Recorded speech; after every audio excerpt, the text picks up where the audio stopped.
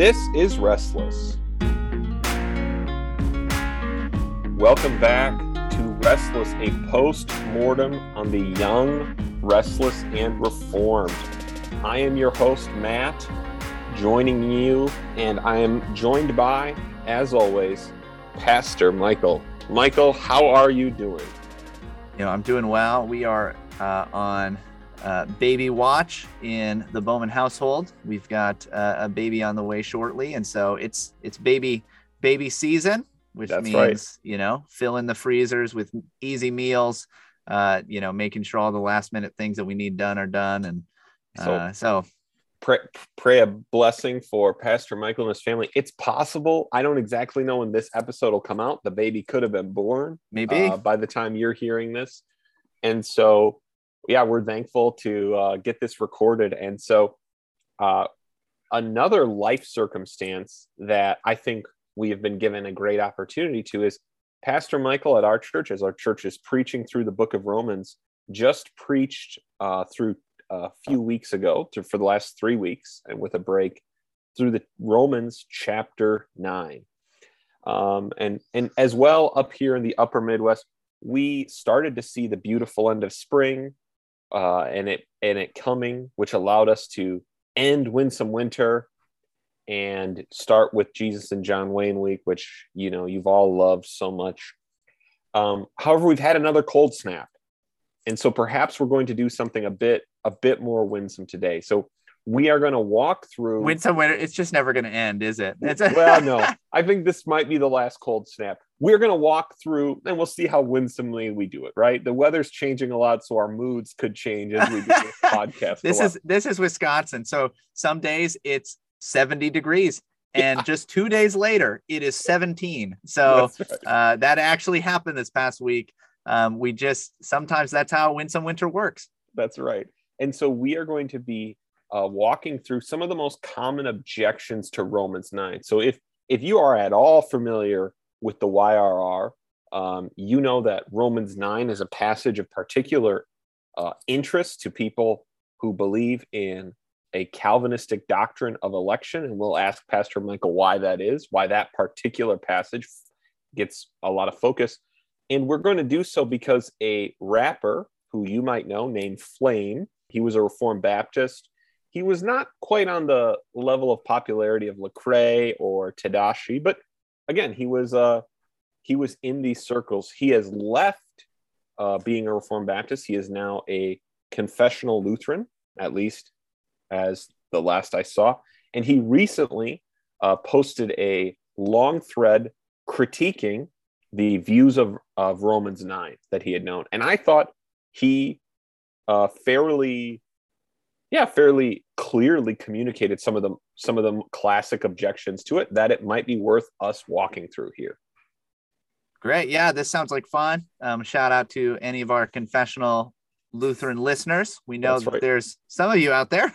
and we actually think that, and if you're a confessional Lutheran listener, you can tell us perhaps if this is right or wrong. I think he is getting a lot of this from Lenski and his New Testament commentaries. I think this is close to his take. So you can tell me if I'm right or wrong about that. But that's a little inside baseball as we cover some classic objections to Romans 9. Pastor Michael, before we go to his thread, I'm sure our listeners know this because they were YRR or they're listening to a podcast on Reformed theology, at least. What is the Calvinistic interest particularly in Romans 9? Why is there so much debate around this passage? Why would James White fly anywhere in the world to debate anyone on this passage, no matter what their name is? What's the interest in Romans 9 for Calvinistic theology particularly? Yeah, so Romans 9 is important because it deals with the doctrine of election. Paul even says in Romans 9:11, though they were not yet born and had done nothing, either good or bad, in order that God's purpose of election might continue, not because of works, but because of him who calls. She was told the older will serve the younger, as it is written, Jacob I loved, but Esau I hated. So you see here, even the very idea of election. I mean, we have the word itself being used. and dealing with with issues of election, of predestination, more generally. This is one of the kind of go-to texts a lot of the time for Calvinists to say, look, this is what the Bible teaches, that God chooses some for salvation, to have compassion on some, while at the same time he hardens some, and he chooses not to have that same compassion on others. And so the reason, obviously, then the Calvinists are particularly interested in it is if what you're saying about election can't kind of stand up to what Paul says in Romans 9, we know whatever you're saying about election is probably not the case, right? That this is kind of a good litmus test passage. Yeah, it's one of the clearer passages, it seems, at least. I know it's much debated, so to say it's a clear passage is maybe going to sound funny to some people. But as far as like directly addressing the topic of God's sovereign will, and eternal will in salvation, outside of the choices of individuals, this is one of those passages that speaks to these things very, very seemingly clearly compared to others. I think the other reason why our guys like it, probably reasons I like it. Now, I don't think we're going to find this with Flame, who is not this, is a lot of times when we tell someone we believe in election or predestination, the precise objections they make sound like the objector that Paul imagines in Romans 9.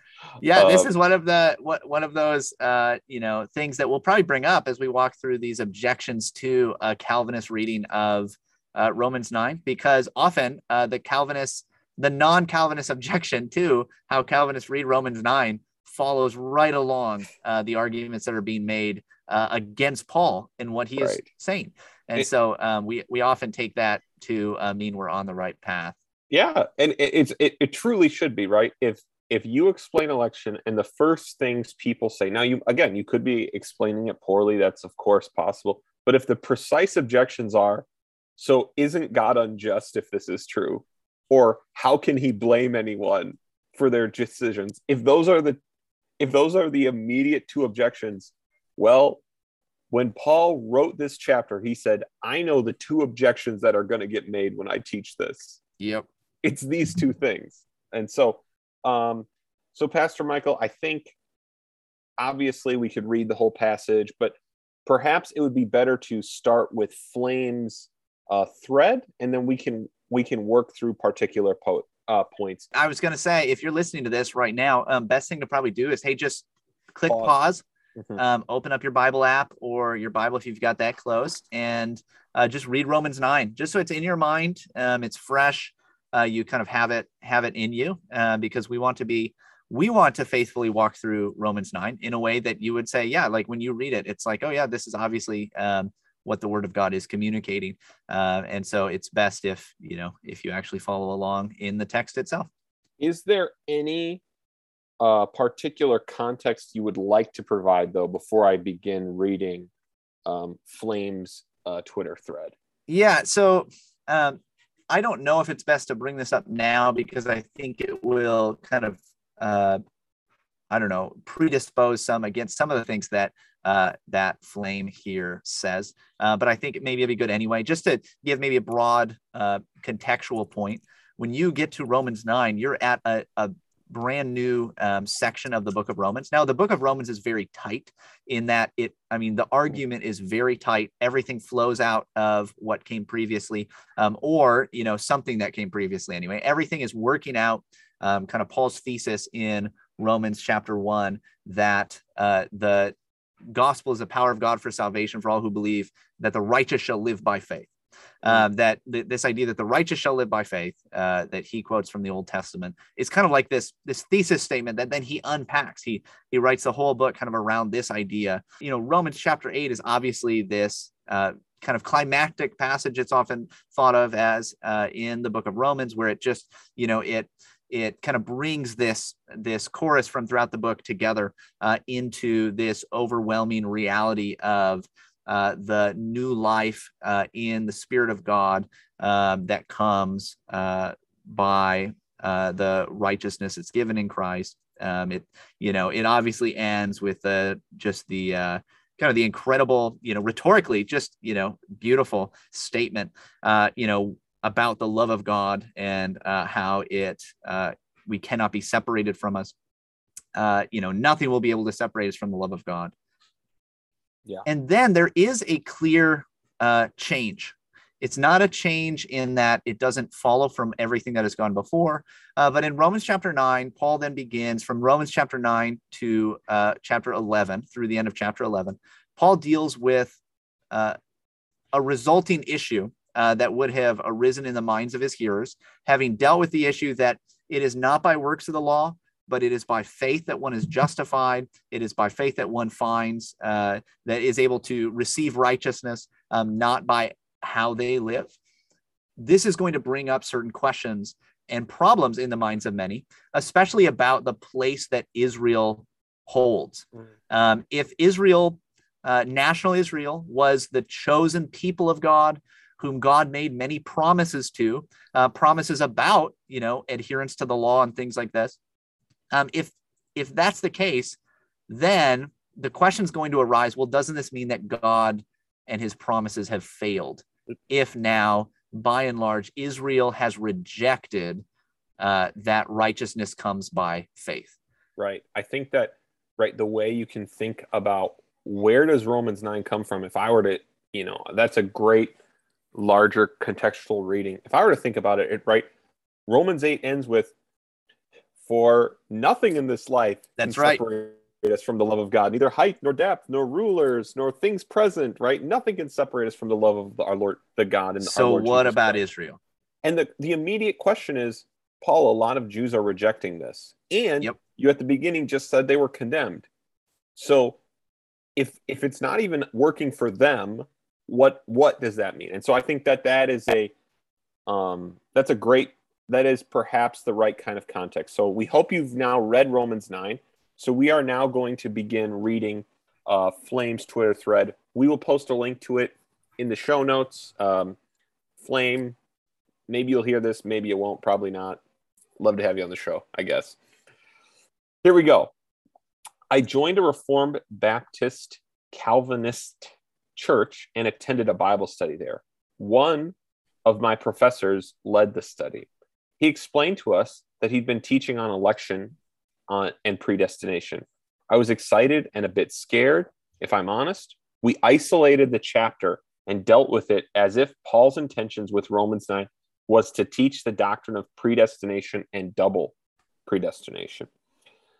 That was wrong and not Paul's intention. Romans 9 should be considered in light of the entire book, and in particular, chapters 10 and 11.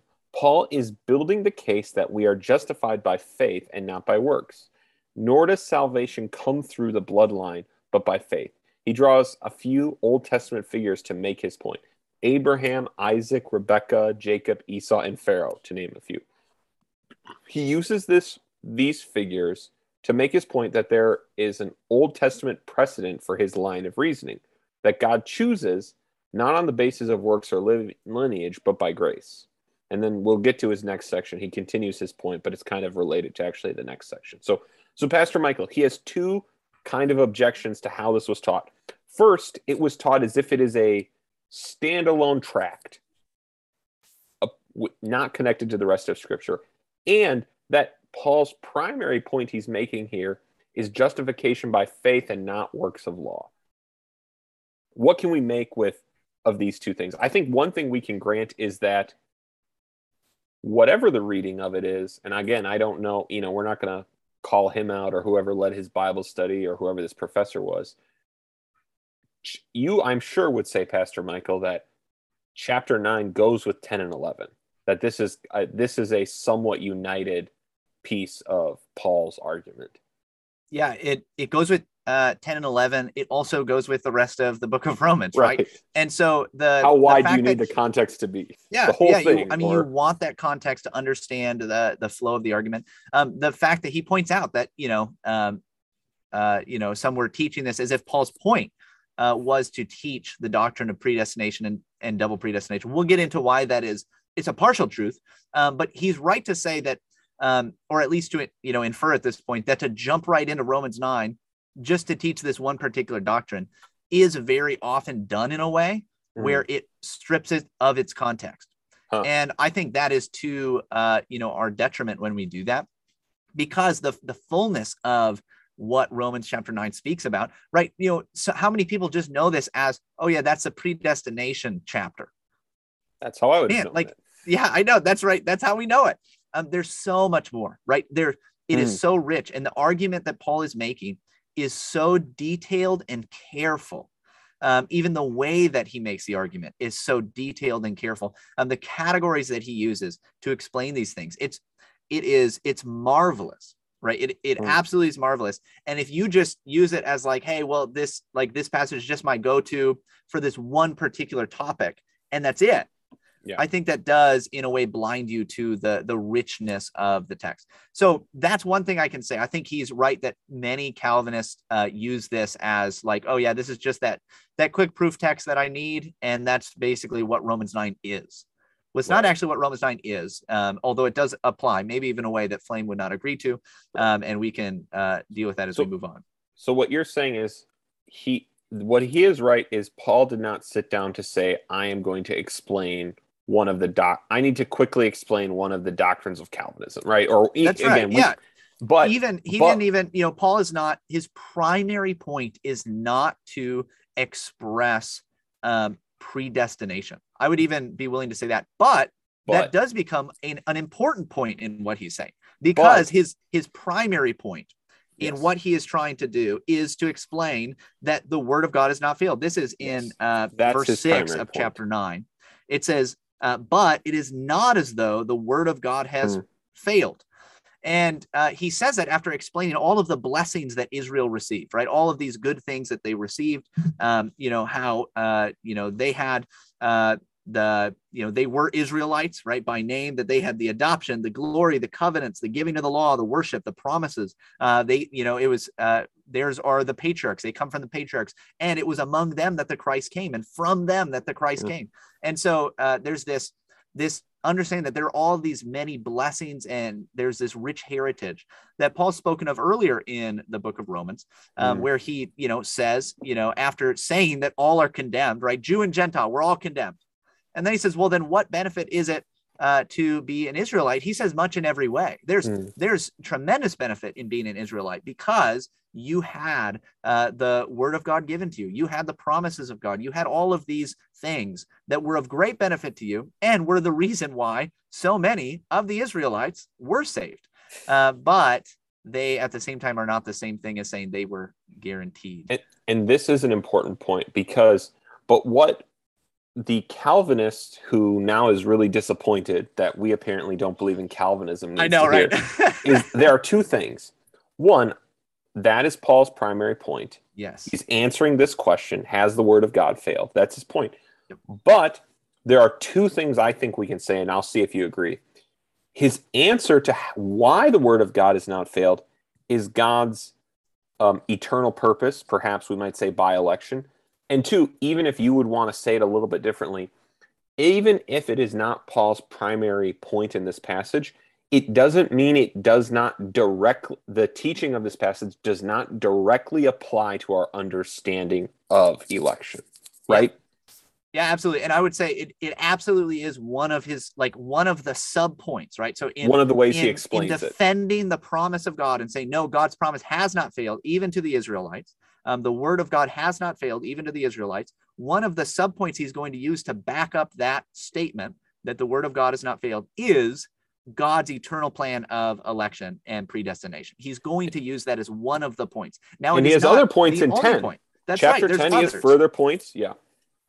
Even in chapter 9, there's kind of a layered meaning, right? It is more than simply predestination, right? Like there's more to it, but that absolutely is one of the points. And so to then say, so this is, when I read this kind of a thread, it's like, okay, you came to Romans 9 and you recognize that, hey, maybe the Reformed Baptist guys I was around, they only saw one tiny thing in this passage. And I now see that there's a full context that actually doesn't all relate directly to that point. And then you throw out that point. Sure. And what I would want to say is, wait. Like, don't throw that point out yet. like the Reformed Baptist guys who were around, they weren't wrong that this deals with predestination. They may have been missing much more of the context. So I think we've covered this on potentially that might be the point where we have the most in all of these. It might be the place where we have the most agreement with them. Yeah, exactly. So the other thing he gets to, and if you have either sat in a seminary class or heard this talked about, a lot of people debate what is the central idea of Romans. And so the only reason I bring that up is here he says the central point is Paul is building his case that we are justified by faith and not by works. And he says, so the reason this isn't about predestination, this is about faith by works, right? And now it's unsurprising if he's, in a confessional Lutheran, right? Lutherans are going to say the thing that holds all of Romans together is justification by works, by faith and not by works, right? It's not surprising. And that's a good, that's a good, true thing. But interestingly, we love that, Pastor Lutherans. We love that about you. We do. We wholeheartedly agree, even if we don't think that's the central thing being taught. Because Pastor Michael, you giving the context to this, the question Paul is answering is actually not quite, so how are we justified, right? If the word of God failing or not is again a related question because of what he said about belief. But it is a different question. So what do you make of this idea that it's not being read in context because the context is supposed to be justification by faith? Yeah, so I'm basically willing to say that justification by faith is more or less the primary point of the book of Romans. I would want to be more careful though. I'd probably say like the main idea is that the righteous shall live by faith. Sure. Like that's what I would want to say, right? It's that righteousness can only be attained by faith, you need to be righteous in order to be justified, right? So it's slightly different, but I'm willing to like at least like come to a meeting room and say, okay, we can basically agree. Take the W, Lutherans. Yeah, that's great. And Calvin, for example, just to give there are lots of people who give different summaries. Calvin said the central idea holding it together was union with Christ. So he was trying to broaden the category a bit more, and obviously not to exclude that. Again, as we've already said, that's part of it, that. Right? But anyways, and so I'm willing. Hey, we get, we can sit around a table and at least discuss this at this point. However, what I would say is once you get to chapter 9. This is a subset within that, right? This is a question that arises out of the reality of justification by faith and the unfailing love of God given in Christ. This is a subset of that, a question then to Paul about how can that be true then when so many in Israel have rejected the gospel and rejected Christ. And Paul's going to give several different reasons why, right? He's going to give several different reasons why this is the case. Not just one, but one of those does happen to be predestination. It happens to be the eternal purpose of God's election. And the problem I have with saying that Romans 9, the central idea of Romans 9 is in particular justification by faith. There are two things actually in his thread that I think actually sort of point this out. First, the Old Testament figures Paul has already used Abraham as like, here is the example of faith and how that works. Now, and then we have in Galatians where he says, he compares Isaac and Ishmael. And the difference there is faith. The difference that he seems to point out with Jacob and Esau, the difference he points out with Pharaoh, these do not seem to be, the point does not seem to be a basis of their faith, but of God's purpose for each of them. And the other thing I find very interesting in Flame's answer is he says, this isn't about predestination. He says, additionally, he said that God chooses not on the basis of works or lineage, but by grace. That to me, we've just used the word God's choosing. Mm-hmm. So if this is he's admitting this is in part about how God chooses, and he's correct, and that's correct. Paul is correcting a way people understood how God chose who would be saved. Yeah. Yeah. But doesn't that put us back at predestination? Then, it does. That's where we're at. It does. And so like, just to, maybe put, a layer of defense on, if you come to the end of Romans 9, as Paul kind of recaps things, although I would take it a little bit different and say he is kind of recapping his argument, but also kind of moving forward a little bit. But he says in verse 30, what shall we say then, that Gentiles who did not pursue righteousness have attained it? That is a righteousness that is by faith, but that Israel, who pursued a law that would lead to righteousness, did not succeed in reaching that law. So you get close to the idea of justification by faith. It's not quite. It's actually different. It's more like, the righteous shall live by faith. So there is a difference there. But you do get generally the idea, right? That yes, okay, so we have Gentiles versus Israel, and how they sought or did not seek righteousness, and how they received it, which was by faith. So it speaks to that issue. And so Paul is kind of summing up some of what he's, set up to that point. However, I think that is it's basically to do what you are saying other people are doing, where you say, well, it's not like, people take this passage, they say, well, it's just about predestination, and then they miss the context. I think you're doing the same thing. You're picking one little piece, and you're actually missing the fuller context.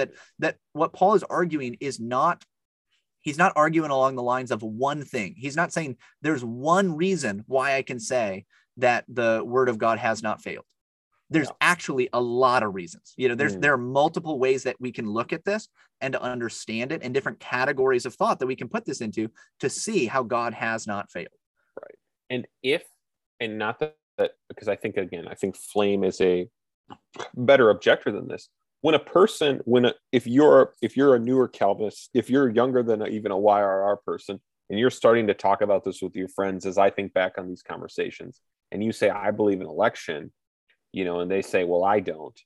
And we look at Romans 9 and they go, that doesn't teach election. What Flame is telling you, and what I think this person would have to tell you, is when he uses this word choosing, is the person is actually trying to say, I disagree with your explanation of what it means that God is choosing in this passage.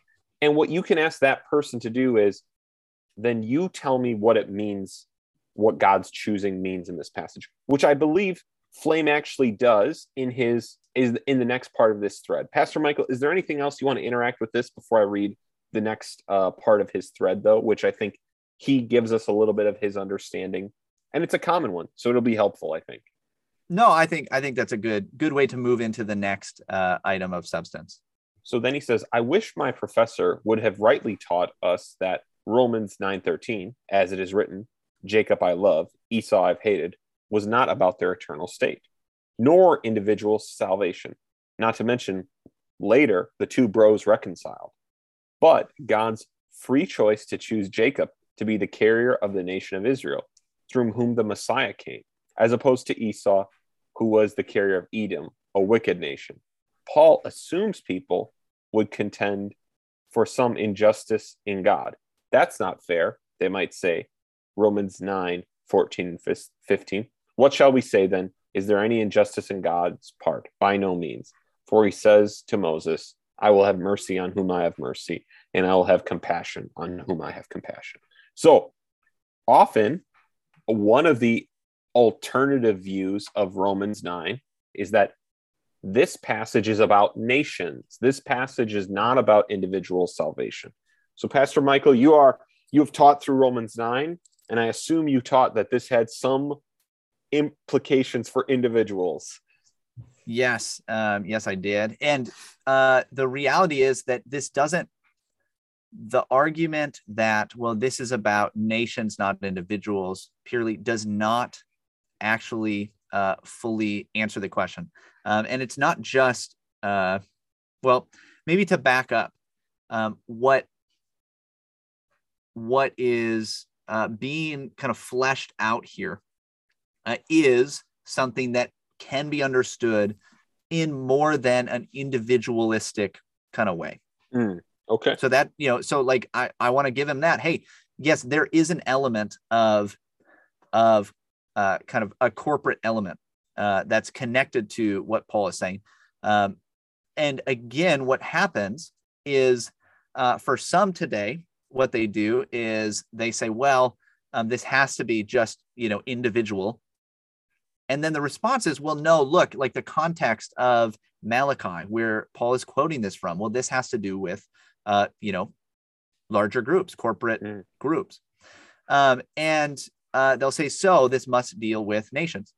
Number one, I would say, I don't think you have to dichotomize them quite like that. So I don't think that you have to say that because this has an impact on nations or on those who then came from these particular lines, that therefore it cannot have something to say to individuals, because obviously it's quoted as speaking of individuals. And the reality is, if again, it's not enough to just say, well, this is talking about, whose line God chose for the Messiah to come through. Because if you back up, look what it says. It says, and not only so, but also when Rebekah, this is in verse 10, not only so, but also when Rebekah had conceived children by one man, our forefather Isaac, though they were not yet born and had done nothing either good or bad, in order that God's purpose of election might continue, not because of works, but because of him who calls, she was told, the older will serve the younger, as it is written, Jacob I love, but Esau I hated. One of the things I brought up in one of my sermons was, there is a reality that like this, God's choosing is not by bloodline, right? Like it is not purely by physical descent. And that's an important point, contextual point, because this is something that people in Paul's day would have said, right? Yeah. We are the physical descendants of Abraham. We are children of Abraham. One of the things Paul is laying out is that's not actually true. You're not actually children of Abraham. What Paul is laying out is actually counter to the very idea that this has to do purely with like physical national descent, because he says not all Israel is Israel, right? That's part of his whole point here, that not all those who have the same physical descent are part of the same corporate national body, the same, like they look the same outwardly. That is no guarantee that they have been chosen by God, right? And the reason this matters in the course of his argument is because, again, if you go back, what's the main point? Like, has the word of God failed? No, right? The word of God has not failed, even though many in the outward corporate body of God's people seemingly have rejected him and been cut off from the truth.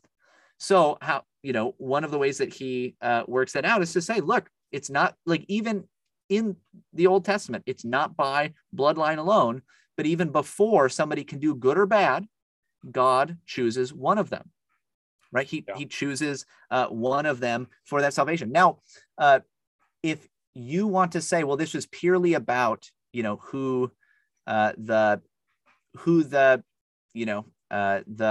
Messiah would come from. Where the Messianic line was.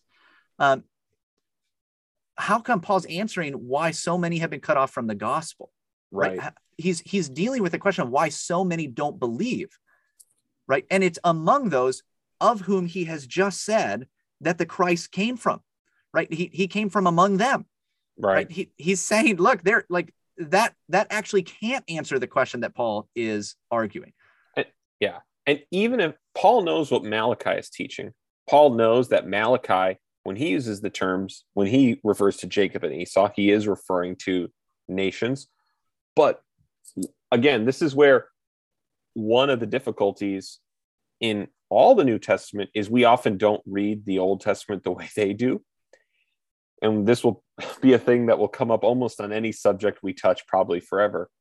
I think Paul sees because he then goes back to their birth, right? Paul sees the teaching of Malachi. He goes back to where they were in the womb.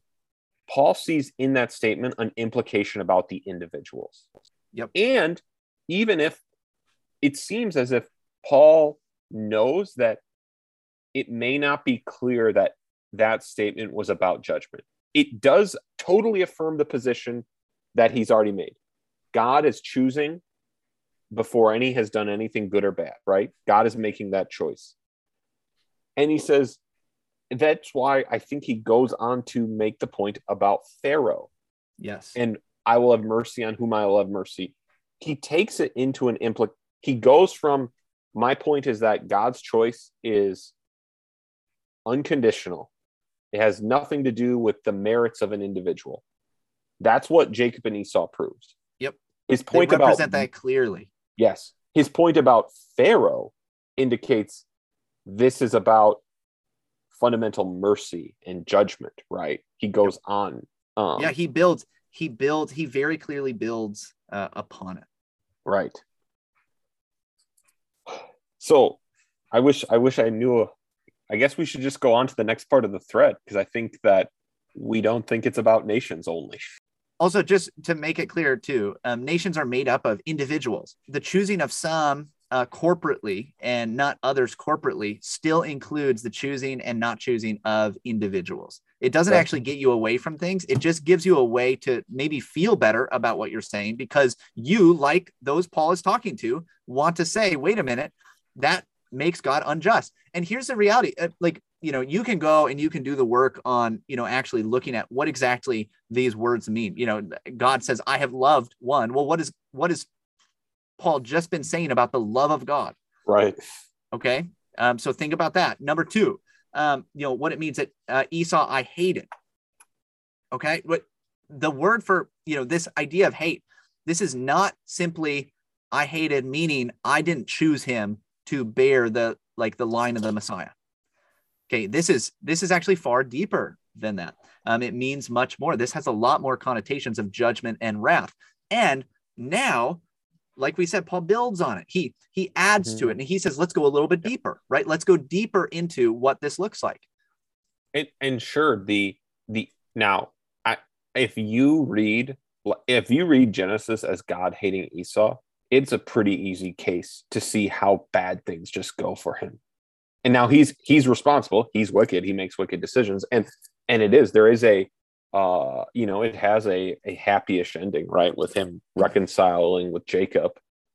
But what Genesis wants you to take away from that reunion is actually the part of the story Paul isn't picking up on. He's picking up on their birth, right? That is what he's picking up on, not their birth, their birth and what God says about them even before they're born. Right. So let's go on to the next argument, because again, we're not going to cover, as you might know, if you're familiar with this, many of these arguments have went on for hundreds of years. And so we're not going to be able to answer every possible angle. But so the next part of his thread says this. So when he's talking about the context of, I will have mercy on whom I have mercy, and I will have compassion on whom I have compassion. The context is, why has God left Israel in their hardened state and allowed the Gentiles to come by faith?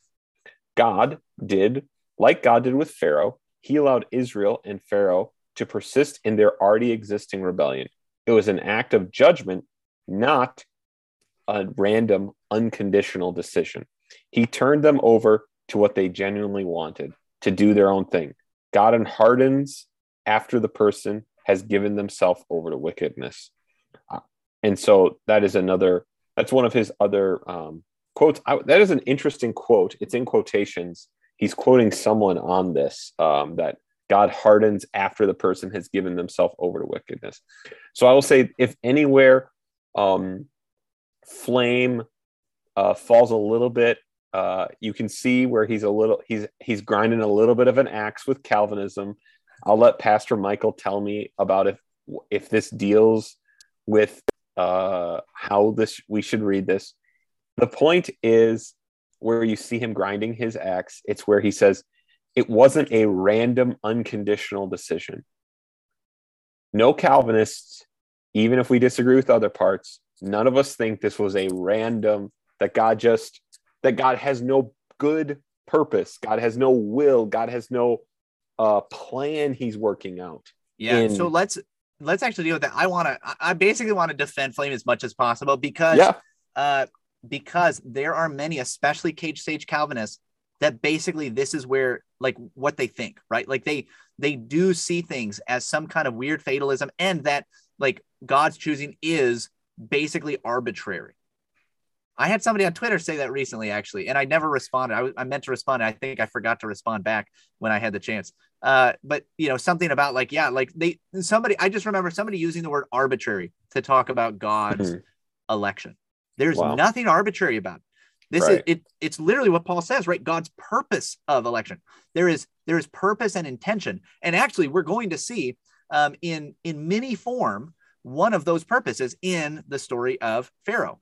Not just his purpose in election, but like his purpose in election of mercy for some, but also in his purpose of election of judgment for others. We're going to see why exactly this takes place. Paul explains that. And let me say, so when he says this is about judgment, not something unconditional, here it is about judgment.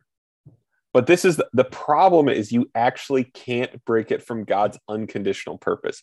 And here's why. So he quotes Moses, I will have mercy on whom I have mercy, and I will have compassion on whom I have compassion. So then it depends not on human will or exertion, but on the God who has mercy. So the problem with that is, what does Paul says, again, it's almost like he knows these kinds of questions are going to arise.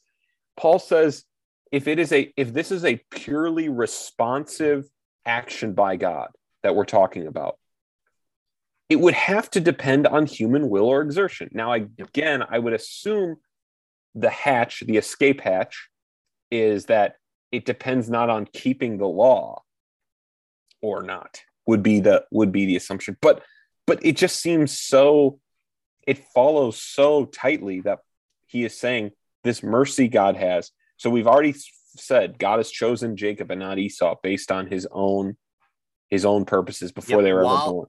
Not according to works. It's before they're born. They're in the womb. It specifically says before they could do either good or evil. Before they could do anything, right? They didn't accomplish anything. They didn't do anything. And also, it's not. Paul is returning to the patriarchs before the Mosaic law comes into play, right? Like this is going back even further again, just like he did with Abraham, to say there's something about this story that teaches us about God's plan of election, how he does choose some and not others. And he will work this out later in 10 and 11. The quotation he gives about Pharaoh is, so if this is an act of judgment, not primarily based on human exertion, he says, for this purpose, he said, this is what God said to Pharaoh, for this purpose I have raised you up, that I might show my power in you and that my name might be proclaimed in all the earth. So the thing Paul is picking up on that he's about to go further into, which Flame interacts with, which will give us a great opportunity, is why has God's word not failed? Because I even have a purpose in those I'm withholding mercy from. Yep. And if you think about your familiarity with Romans 10, Romans 11, Paul is going to get to what might God's purpose have been in his people their rejection of the Messiah. He's saying God indeed shows mercy to those he desires and withholds it from those he desires because he has a purpose in it. Yep. Right? Which makes sense of the original context. And that's not really very good news for Pharaoh.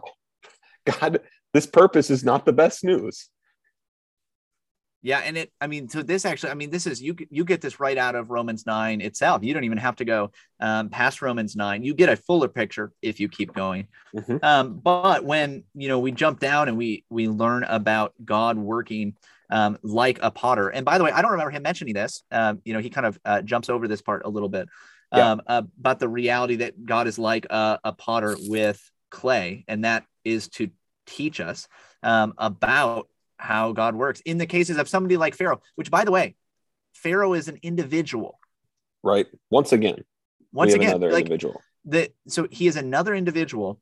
And in this time, it's like he is an individual. Like you might be able to say, well, in Malachi, Jacob and Esau are standing in for others. Well, in this case, Pharaoh was an individual. And he is the one that God hardens. And why does he harden some? Right. So this is, verse 21, has the potter no right over the clay to make out of the same lump one vessel for honorable use and another for dishonorable use? What if God, desiring to show his wrath, so go back to the idea of hated, by the way, not just I'm not choosing you to bear the messianic line. When you actually read this contextually, see what's happening with Flame is he's picking and choosing. He's doing the same thing that he's calling out in others. And I think, like we said, rightfully so, calling out in others, but then he does the same thing. If you want to say that, Esau hated just has to do with, well, he didn't choose the Edomites. Well, that doesn't make sense then as he builds upon that, he's speaking about God's wrath upon some rather than on others. So what if God, desiring to show his wrath and to make known his power, has endured with much patience vessels of wrath prepared for destruction, in order that purpose, there's a purpose statement, right? In order that there's intent, there's purpose in that, in his wrath, in order to make known the riches of his glory for vessels of mercy, which he has prepared beforehand for glory, even us whom he has called. This is, if you go back, by the way, again, those of us whom he has called, if you go back to when it's talking about Jacob and Esau, it talks about that calling, right? This is in order that God's purpose of election might continue, not because of works, but because of him who calls, right? So it's tight, right? It's all one thing. Jacob and Esau, what God did in Pharaoh and Israel, what God is now doing in Paul's day with those who have believed the gospel and those who have rejected it. It's all the same. It's all one story. It's all God working. What he's saying is God's word has not failed, because behind all of this, behind the veil, God is working out his purpose of election. And you might not know the individual cases why some are chosen, some are not. But on the grand scale of things, we know, because of what the scripture has revealed for us, we know that God is working these things out in order to make known his wrath and power, and in order to show forth his mercy and the riches of his mercy. Think about the story of Pharaoh, right? Pharaoh is hardened. And what does that lead to? It leads to the Exodus, right? It leads to this grand picture of what Christ was yet to do, the saving of the people out of slavery in Egypt and bringing them out. And it brings them out into Canaan, right? It brings them out of Egypt into the rest of the world. And Pastor Michael can vouch for how perhaps hard of a Calvinist I am, right? I'm a guy at a Reformed seminary. He said, sometimes my professors seem a little loose on this. And I'm at a good seminary. But I want to even say, and I know this might just sound like rhetoric, and so I'm sorry if it does, I think my flesh still fights against the idea that God has the right to use people however he desires as their maker for his better purpose. I think my flesh is still like, can I, like, it's still like, oh, I'm a little short of breath here. Like, and maybe there's a place for application on that later. But I just think that it is, if you hear that and you feel that way, I think it is unsurprising. I just want you to know, that's why I'm saying this, is not because I'm trying to be, not because I'm not really trying to be winsome, even if it feels that way. It just, right. I think it is something so against the grain. And it is precisely the reason Pharaoh hated it. Pharaoh hated Moses's message like this. Yeah. Pharaoh's was my will determines all. And he is the supreme example of that belief. And the supreme example that no, it is not the human will that determines all. So, Pastor Michael, you brought up the vessels. You brought up God as the potter. He does skip those verses, but he actually says your reading of the vessels of wrath, you're giving it a misreading. So let's let Flame again jump in. Flame, again, we do think you. I hope you think we're being fair to you, because we really do think your threat is reasonable. Now we disagree, obviously, but we do think like you are this is a well done critique, even though we're going to differ on a lot. So he says, I wish my professor would have rightly taught us Romans 9:22 and 23. What if God, desiring to show his wrath and make known his power, had endured with much patience vessels of wrath prepared for destruction, in order to make known the riches of his glory, for vessels of mercy, which he has prepared beforehand for glory. Was not teaching double predestination, that God has made some for hell, keeping in mind hell was created for the devil and his angels, not for people, Matthew 25:41. A more careful read exposes what the text says, has endured with much patience. God is patient and enduring with those vessels of wrath. That the text does not say God has prepared those. What he's saying is this is a point. The text does not say God has prepared those vessels for wrath. It only says, what if God, desiring to show his wrath and power, endured with them? Does God want to show his wrath and power? Yes. Who prepared those vessels of wrath? The devil? The sinning person? Perhaps. But Paul does not say. It's silent on who prepared the vessels of wrath for destruction, but the whole of Scripture credits the sinner and the devil for sinful rebellion. Let me say one thing about this that I will say as we point out things we appreciate. Thank you, Flame, for making agreeing with something I think I probably would not have agreed on at the first time I read Romans 9. God desires to show his wrath and power. That is something God does desire to do in the world, which again is maybe an uncomfortable truth, but God desiring to display all of who he is, part of who he is wrath against evil and sin. And he desires to show that. That's part of his glory. So Pastor Michael, he says these vessels of wrath, the primary thing God's doing is enduring with them. We don't know who prepared them. We don't know where these came from. And hell, this can't be about hell because hell was for the devil and his angels. Now, I know even in my summary of that, it's probably pretty problematic because I've just brought together like a different path. I brought together a few things that, I'm now trying to serve to you. Right. Which does seem to work a bit against the contextual reading we're supposed to be trying here. Yeah, it does. And so, a lot of what he says is like, if you were arguing with, say, a cage stage Calvinist, like some we've heard, who might say things like, yeah, like people are just like robots. Maybe a Mark Driscoll, Sure. Some of you are just matchsticks anyway. Yep.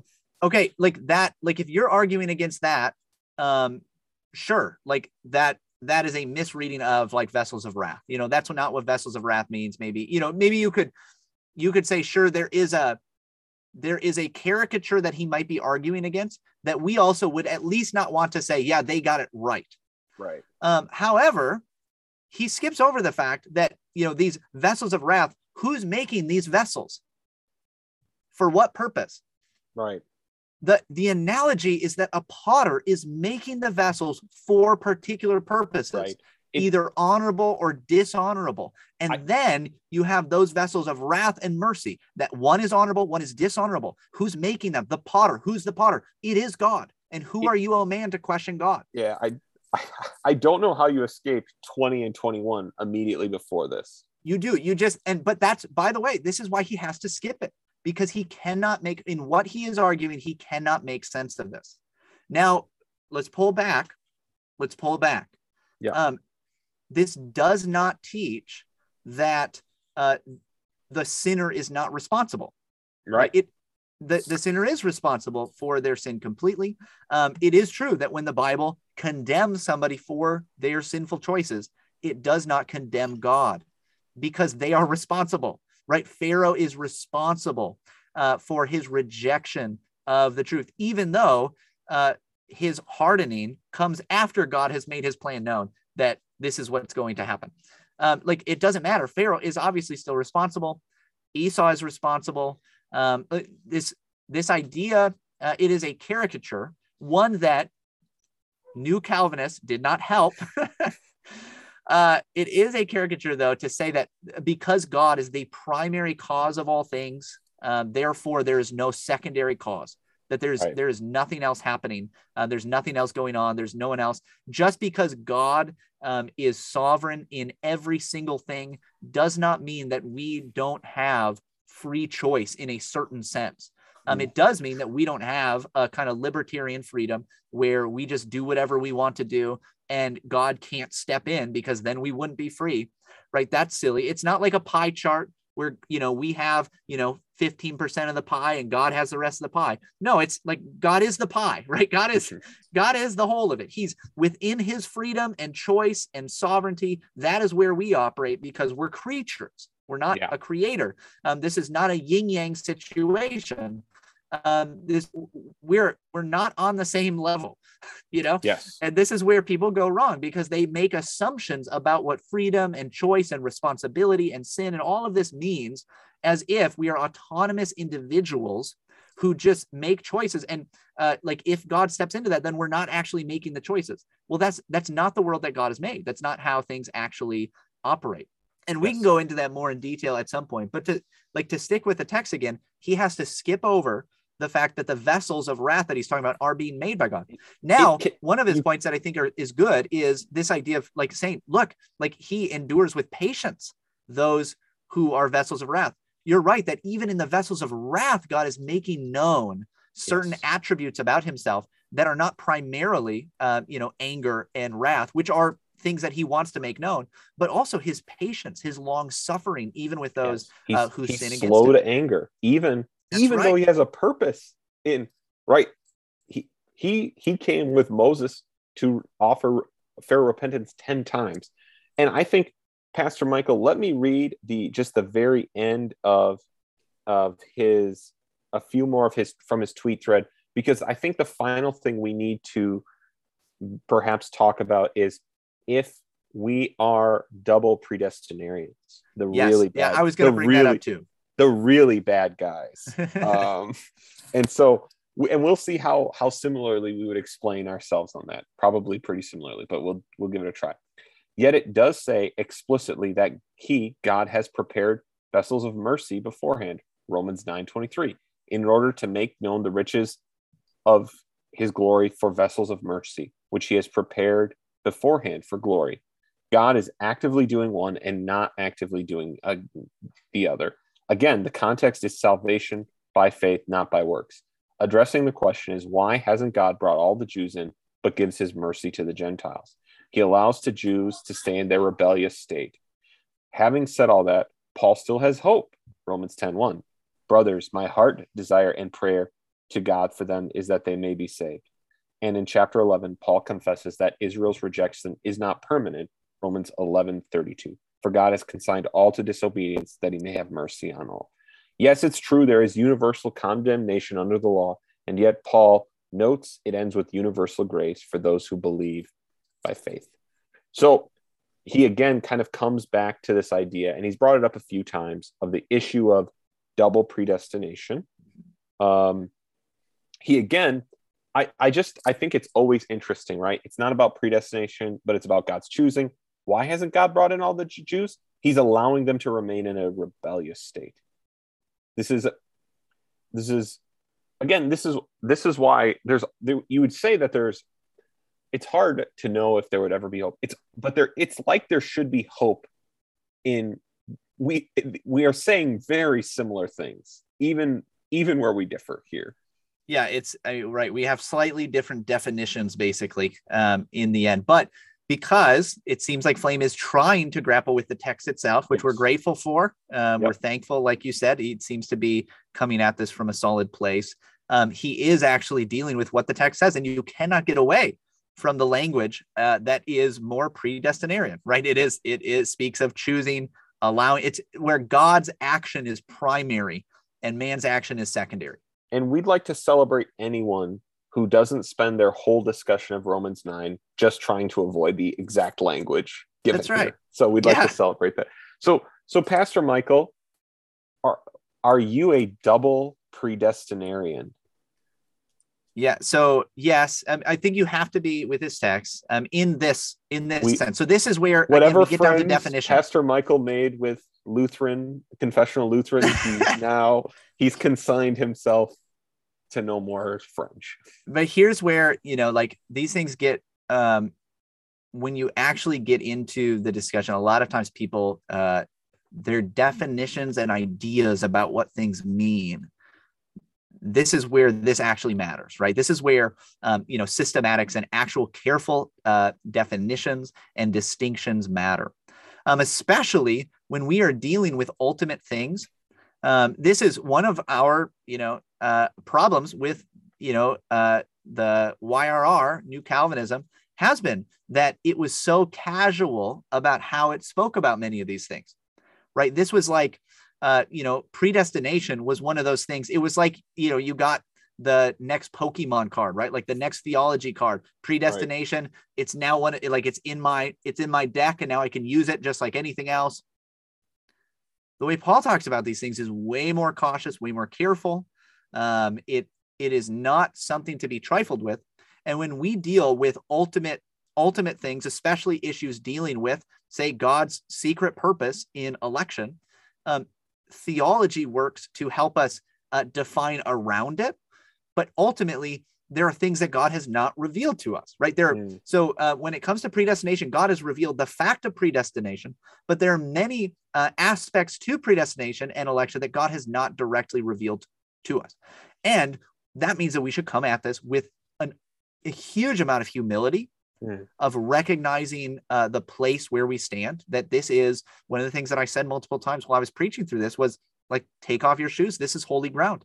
Like, this is not one of those places where God has given something to us to do, right? Like there are things when it comes to the Christian life that God has commanded us to do, that he has given to us, given to the church, things for us to perform. This is not one of them. Right. This is all God. This is all about him who calls. This has nothing to do with you. And now maybe I'm the one who actually is going to cause us to lose friends. Dare I actually say it? Flame actually says something that is double predestinarian. Yes, he does. He has to. Because he's working through the text. The thing he says that is predestinarian, he says God is actively doing the one and not actively doing the other. What is he doing?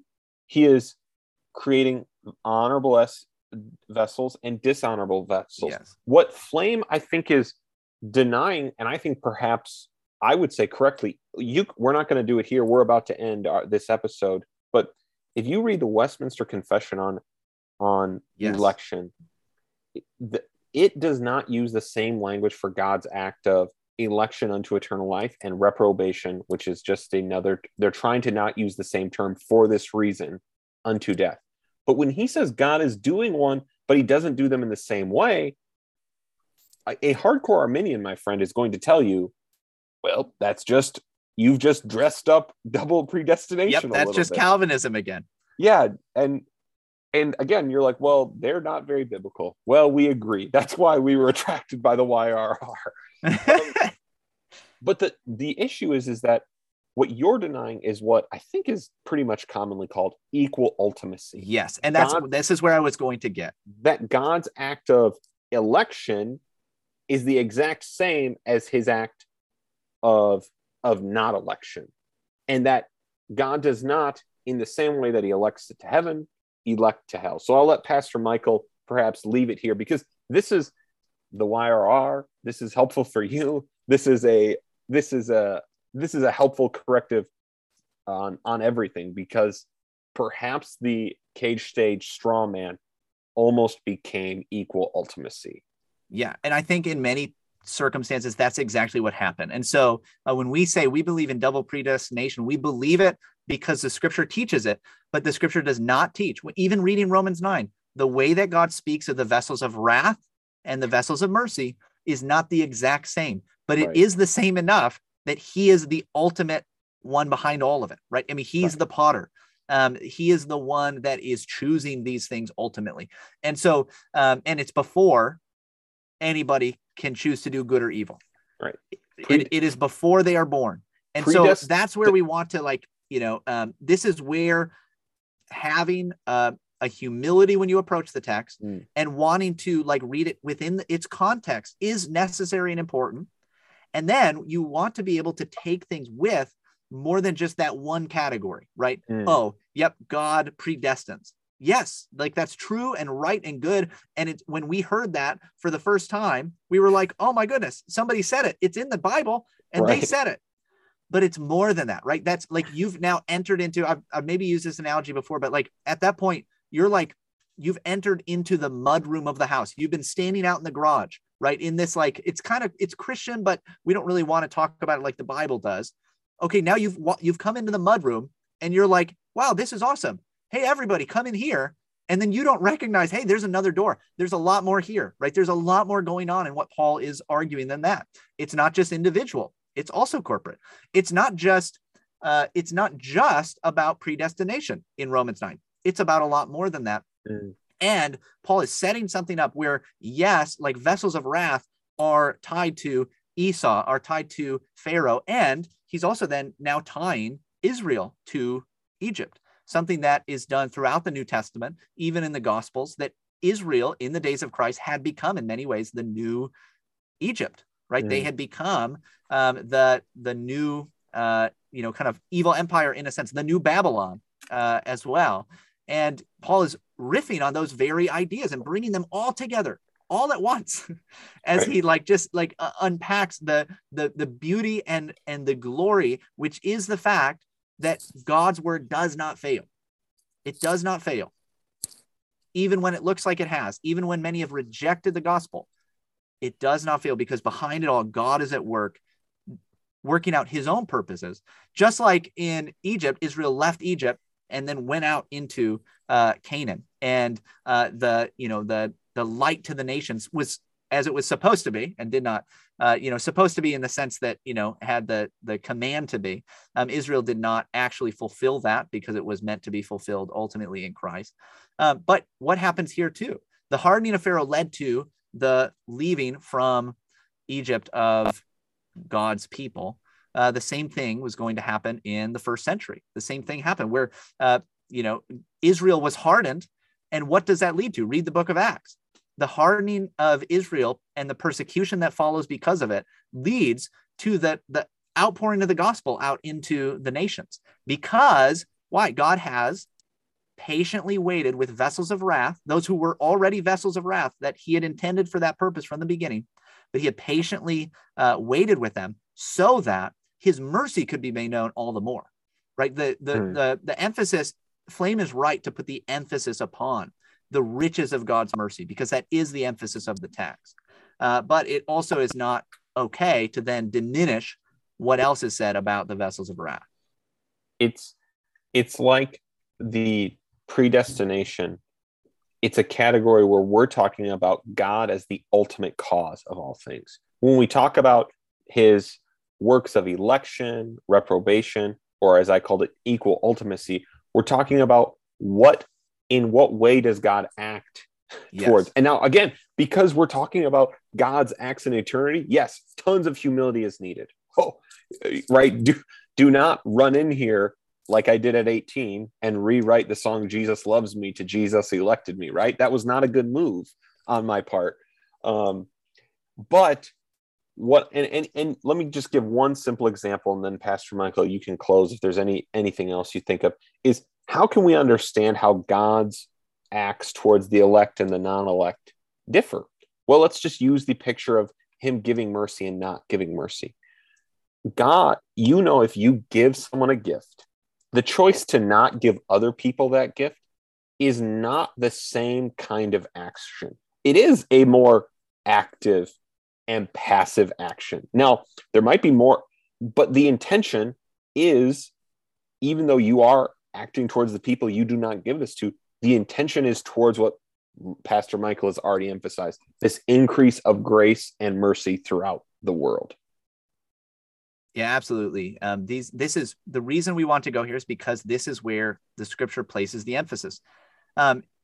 It does not, though, diminish the other things the scripture teaches. And this is where maybe it's good to leave it. Like, hopefully you've seen in this, what we want is, with Flame, we want a contextual reading, right? We want you to see the full picture of how Romans 9 to 11 fits within the rest of Romans, as well as how, these texts about election and reprobation fit within the overall flow of chapters 9 to 11 in themselves, as well as in the rest of Scripture. But you need to do that carefully. And for Flame, we would say, hey, we want you to keep going, right? Like we want you to not just see the problem in how you were taught this text, but now see the problem in how you're arguing it, which is in many ways the same. You're leaving some things out for the reason that it doesn't really fit with what you want to talk about, with what you want to make sense of. For those of you listening who are maybe more influenced by the YRR, New Calvinism, this is a great reminder that the text of Scripture is not revealed to us so that you can win a theological argument. This is the Word of God.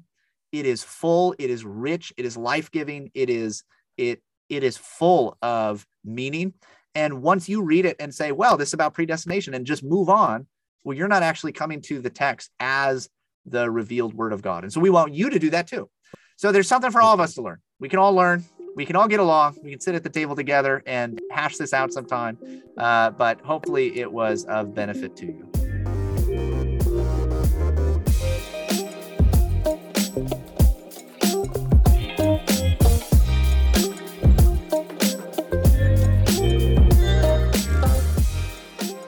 Well, thanks for listening to the Restless Podcast today. We're going to have to close this episode as I now have a baby with me who heard the end of our episode. So please do us all the favor, those who may soon have new babies, me who has a baby on my lap, rate and review the show. Find us on Patreon for more great content. Don't forget to go to therestlesspodcast.com. This is our new website, and we have a store. You can buy some merch, support the show, buy some merch, go to the Patreon, get some exclusive content. Maybe we're going to talk a little bit more about this text and what it has to say about the need for Presbyterianism, but we will get to that another time.